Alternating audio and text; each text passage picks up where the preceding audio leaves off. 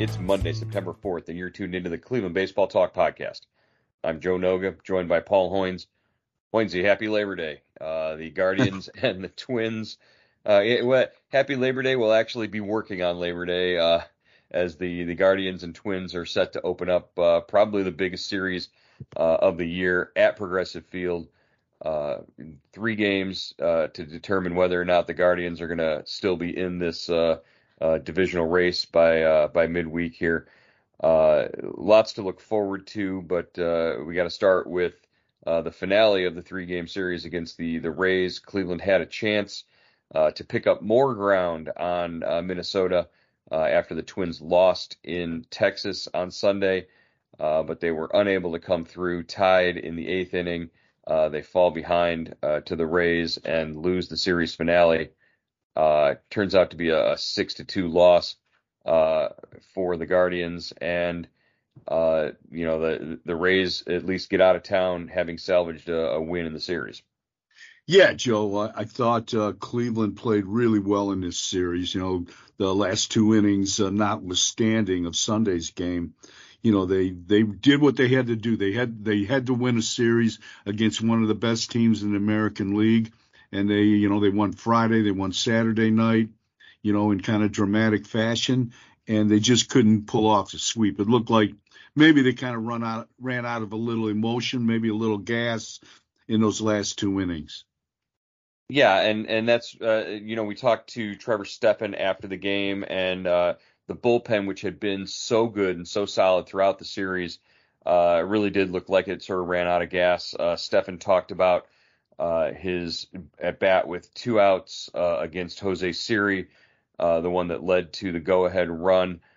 Siri, he worked ahead of him in the count. He had struck out 2 batters before that. The split finger was looking good, and he said he might have gone to it maybe one too many times against Siri. He wishes if he had to do it over again, he would have challenged him with a fastball when he got behind in the count, and that didn't happen. He winds up walking Siri. Siri steals second base and then comes home to score on an RBI single by Taylor Walls. Yeah, and that broke the 2-2 tie. And then, the roof kind of collapsed in the 9th inning when Tampa scored 3 runs against Eli Morgan, and Morgan has pitched so well this year, but he just, gives up 4 straight hits to start the inning. And it got away from them. They just couldn't stop that inning and the Rays were rolling. So they go 2-1, Joe, and they're right back where they started from. Basically, they're 5 games back, and with Minnesota in town for 3. Yeah, chance with the Twins here to cut the division lead all the way down to 2 games if they can sweep. Or if they get swept, it's an 8-game deficit as they head out to the West Coast at the end of this week. So, like you said, a lot in that series against the Rays that was positive. We saw guys like Gabriel Arias, guys like Bo Naylor, and Stephen Kwan continue to hit the ball well.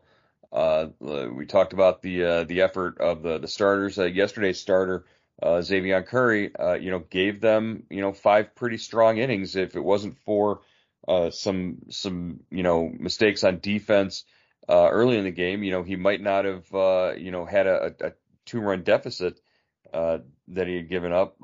Tyler Freeman with an inexplicable throwing error on a ball, and then 2 batters later, the Rene Pinto, the Rays catcher, hits one onto the home run porch for a 2-0 lead. But it was good to see Josh Naylor back in the lineup for Terry Francona. He's able to pencil him in there behind Jose Ramirez. A little bit of protection there. And Naylor comes through with an RBI single that tied the game in the 5th. Yeah, definitely great to see Josh Naylor back in the lineup. He played 3 games in Akron on a rehab assignment from that right oblique injury, and so he picked up right where he left off, drove in his 80th run with that single, and hopefully, Joe, I mean, this can ease a burden on Jose Ramirez, where he looks like to me like he's trying to carry the whole club offensively. Obviously, with little protection behind him, he's getting pitched differently. Jose is hitting since August 1st, Joe. He's hitting 191, 20 for 105. He's got 3 home runs, 8 RBIs. He has been walked 14 times, 6 of them intentionally. So it shows you, what the strategy is of, the Guardians' opponents. Now, maybe getting Naylor back, they'll think twice about pitching around Jose, give him some pitches to hit. And, Joe, what do you think of the strategy with Ramirez moving into that number 2 spot? It's kind of a two-edged sword. I mean, he's getting more at bats. He's coming up in more clutch situations. But when he's struggling, he's not helping you. Yeah, that's the thing, is that he's got to keep producing, and I don't know if it's a matter of Jose not liking being in that spot, thinking he should be in the third spot. I think he's pretty much bought in, but the results just haven't been there since he's moved into that number 2 hole. Like you said, he's coming up in big moments, and we saw that over the weekend. And he's continuing at times to give at bats away. You'll see the weak contact and a lot more swing and miss strikeouts than we have in a while. Jose Ramirez doesn't swing and miss on strike 3. That usually doesn't happen. If he's getting struck out, it's usually on called strike 3. And we're seeing a little bit more of that lately. And you can tell it's just him trying to do a little bit too much. Maybe moving forward, the strategy shifts back to him as the number 3 hitter, but who are you going to put up there and in front of him to make sure they're getting on base? It can't be Andres Jimenez. Jimenez has had just as much of an up and down season as Ramirez. Yeah, definitely. I like Jose in that number 2 spot just because he keeps coming up in vital situations, and eventually he's going to get going. With Jimenez, to me, he's been in a funk all year, Joe. He's hitting 230 since August 1st, but he's pretty much been hitting 230 the whole year. I know he was kind of hot at the beginning of the season, but for whatever reason, he is not, he has not adjusted to the way, the opposing pitchers have adjusted to him after his big season in 2022. Yeah, and right now you look up and down the lineup, and you're trying to search for, who can you put up there higher up in the lineup to sort of, back Jose and give a little more depth to the lineup. I don't, is Will Brennan an option? Is he consistent enough? Arias is starting to get hot, but you've consistently batted him in the lower third of the order throughout the season. Tyler Freeman was in the lineup yesterday until he made that error, and then he got pulled midway through the game. And you don't really have a lot of options. In order to get Naylor on the roster, you sent down Oscar Gonzalez. Gonzalez hasn't been, whatever they're trying to tell him, whatever they're trying to get him to buy into, Gonzalez isn't hitting and isn't, sort of making those adjustments at the big league level. So you're kind of stuck right now with, the lineup as it is, and you've got Cole Calhoun and Ramon Laureano contributing, but again, you can't rely on these guys. You've got to get more production out of guys like Jimenez and Arias and Kwan. Yeah. Kwan, I think, has done a great job, Joe. Saturday night, he brings him back twice. He has the the game tying single in the ninth inning with 2 outs, and then he gets the game winning sacrifice fly in the 11th.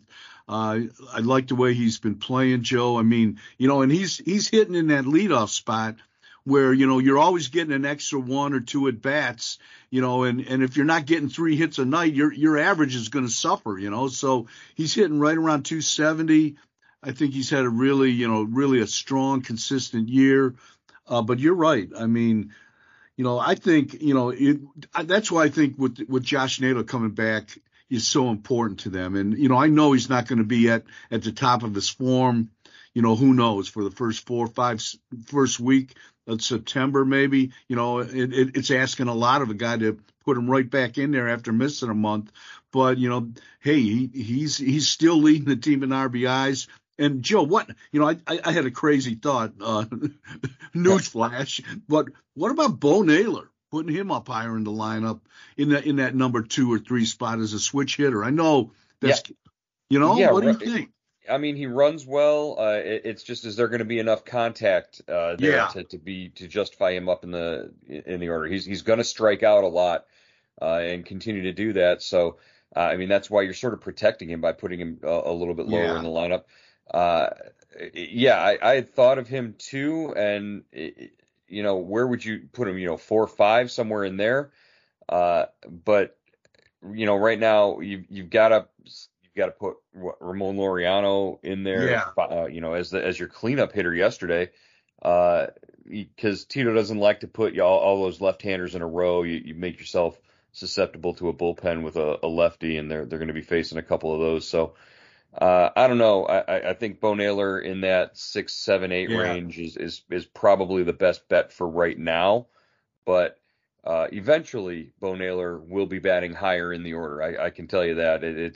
They're going to have to find a right-handed bat with consistency to put between the Naylor brothers in the lineup. But I could see I could see Josh, as 3 or 4, and Bo as 5 or 6. Yeah, I kind of Bo Naylor is not a switch hitter. I know that right now. It just popped out of my mouth. But but I think you're right, Joe. I mean, Naylor's finally hitting. He's finally in a groove. He's been hot since they came off the last trip, to Minneapolis and Toronto. He's hitting for power, and don't disturb him. Keep him at the in the 7th or 8th or 6th spot, wherever he's hitting at, near the bottom of the order. And the defense has been pretty solid and consistent too. So, just keep him going the way he's going, I think, is also pretty good. Yet, speaking of defense, yesterday, Ramon Laureano with a sensational catch on a fly ball. Actually, I think Siri is the one that hit it into the right field corner with 2 outs and 2 runners on base. It really sort of kept things tied at 2 at the moment in the 6th when in the 6th inning, Sam Hentges on the mound. He'd come in relief of Curry and got the fly ball. But really anybody else on the roster other than maybe Miles Straw doesn't get to that ball. Laureano ran a long way, went into a slide on the warning track, made a nice catch. And Tito Francona said after the game, that was that catch was special. Yeah, those 2 guys, Calhoun and Laureano, have really, kind of righted the ship almost, kind of, just by the way they've played, by the way they've handled themselves in the clubhouse. But that was an exceptional catch. And, he's been chipping in offensively too, him and Calhoun. And, they've done all they can to keep this team in the race.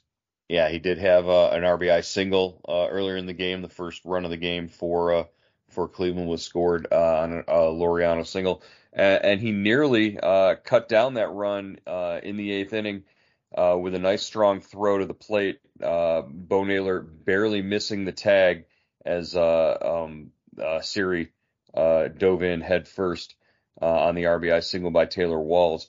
So Laureano making contributions all over the place. It's funny. He's clearly your best defensive right fielder, even though not to take anything away from Will Brennan, who does a nice job out there. And we've seen Will Brennan make, tremendous catches throughout the year in right field and do a great job. But Laureano's arm sort of separates him. He's got a special arm, and we've seen it on a couple of occasions. He's made some tremendous throws. Yeah, definitely. He's kind of, you look back, 2, 3, 4 years ago, he was a big time player. He had great numbers, so maybe, who knows, maybe the Guardians have kind of uncovered somebody here. He's only 28, 29 years old. maybe he's back next year. I'm not sure who's going to be back next year. There's got a lot of question marks, but he may be able to help them, going forward in the outfield. Yeah, and this is a team that sort of gave him that opportunity to come over from Oakland after he was designated. So, maybe there's a sense of wanting to stay here and wanting to help out and contribute if there's an opportunity in that outfield. I can tell you, as long as he continues to hit left-handed pitching, that's something that this team desperately needs, and he's sort of shown that he can do that as well. Uh, so let's turn our attentions to tonight, the opener of this 3-game series with Minnesota. Before we do that, I want to remind our listeners about Subtext, our subscription texting service. It's $3.99 a month to sign up. You go to cleveland.com/subtext or send a text message to 216-208-4346. That's how you get text messages directly to your phone from Hoynesy and myself right after we get out of our pregame meetings with Tito, out of the clubhouse. You know exactly what we're seeing and hearing from the club as soon as we know it. So sign up on Subtext, cleveland.com/subtext, and we'd love to hear from you. It's a great way to send us your thoughts on the Guardians and what's happening next. What's happening next is the biggest series of the year. The last 3 games of this homestand before they head out to the West Coast. Guardians and Twins for the division. Lucas Giolito, newly acquired on the mound for the Guardians, and he's had some pretty good numbers against the Twins this season. Yeah, he's faced them 3 times already, Joe, and over 18 innings. He's allowed 2 earned runs. Now he's 0-1 in those 3 starts, but he's 26. Let me see, 23 strikeouts, 8 walks, 2 earned runs, 13 hits. So he has a history against the Twins. He's pitched against them for a long time as a member of the White Sox, so he's no stranger to this lineup. And, that's a good way to start this lineup, a good way to start this series, I think. You talked to him, Joe. How did he sound? Yeah, I think if you told Tito the 6 innings and 1 or 2 earned runs out of Giolito tonight, I think he would take that in a heartbeat. We did get a chance to talk to Lucas Giolito prior to the game yesterday. He was great, really engaging, really your thoughtful responses, and he talked about being familiar with this division and sort of knowing his way and how to navigate some of these lineups because of the familiarity, and I think that's going to be a big advantage for him in this start. Like you said, having seen the Twins already this year, it was funny. He was walking into the ballpark earlier in the day along with one of our colleagues in the press box, and he thought he was all confident. He thought he knew which way to turn to get to the Guardians clubhouse, and he walks through a door and turns left, and he was supposed to turn right, and he had to get corrected, and nope, we're this way, and it was sort of just fun to hear that story about.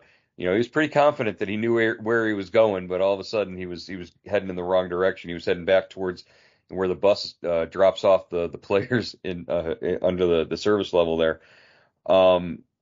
Giolito said that he's looking forward to the challenge. The travel back and forth was sort of hectic, and it was a weird, crazy sort of time at the end of last week when he found out he was going to be on the waiver wire and what that meant. He thought he was getting DFA'd, and that's not what it meant. He had to educate himself pretty quickly on the ins and outs of the waiver process. And really, he says he's just excited to be someplace that sort of needs him, and with a team that's sort of in contention here. It didn't work out in Los Angeles, and he didn't shy away from the fact that he didn't pitch well for the Angels, but he's looking forward to the opportunity to pitch for Cleveland. Yeah, let's just hope he remembers which way the mound is, Joe, at Progressive Field. So, but yeah, this is an experienced guy. He's been to the postseason. He's been in these runs. A couple years ago, the White Sox won the division, so he's used to this. And this is a good this is a good matchup, I think. The Guardians, they both come in at 6-4 in their last 10. Guardians lead the series 6-4. They've outscored them. This is how close this series has been, Joe. They've outscored them 33-30 in 10 games between the two teams. So, they know each other, and this is a great way to kick it off. Giolito against Pablo Lopez, right? Yeah, Lopez, and he pitched pretty well last week, and until sort of the wheels came off in that final game of the series against Tanner Bybee. So we'll see how that goes. Yeah, if you're looking for an exciting white knuckle sort of game, it's the Twins and the Guardians. They've played 8 one-run games so far this year, and it's interesting to see how competitive and how close this entire series has been back and forth all year. All right, Hoynes, that's going to wrap it up for today's edition of the Cleveland Baseball Talk podcast. We'll be back again tomorrow to wrap up the series opener and look ahead to the remainder of the homestand. Good deal, Joe.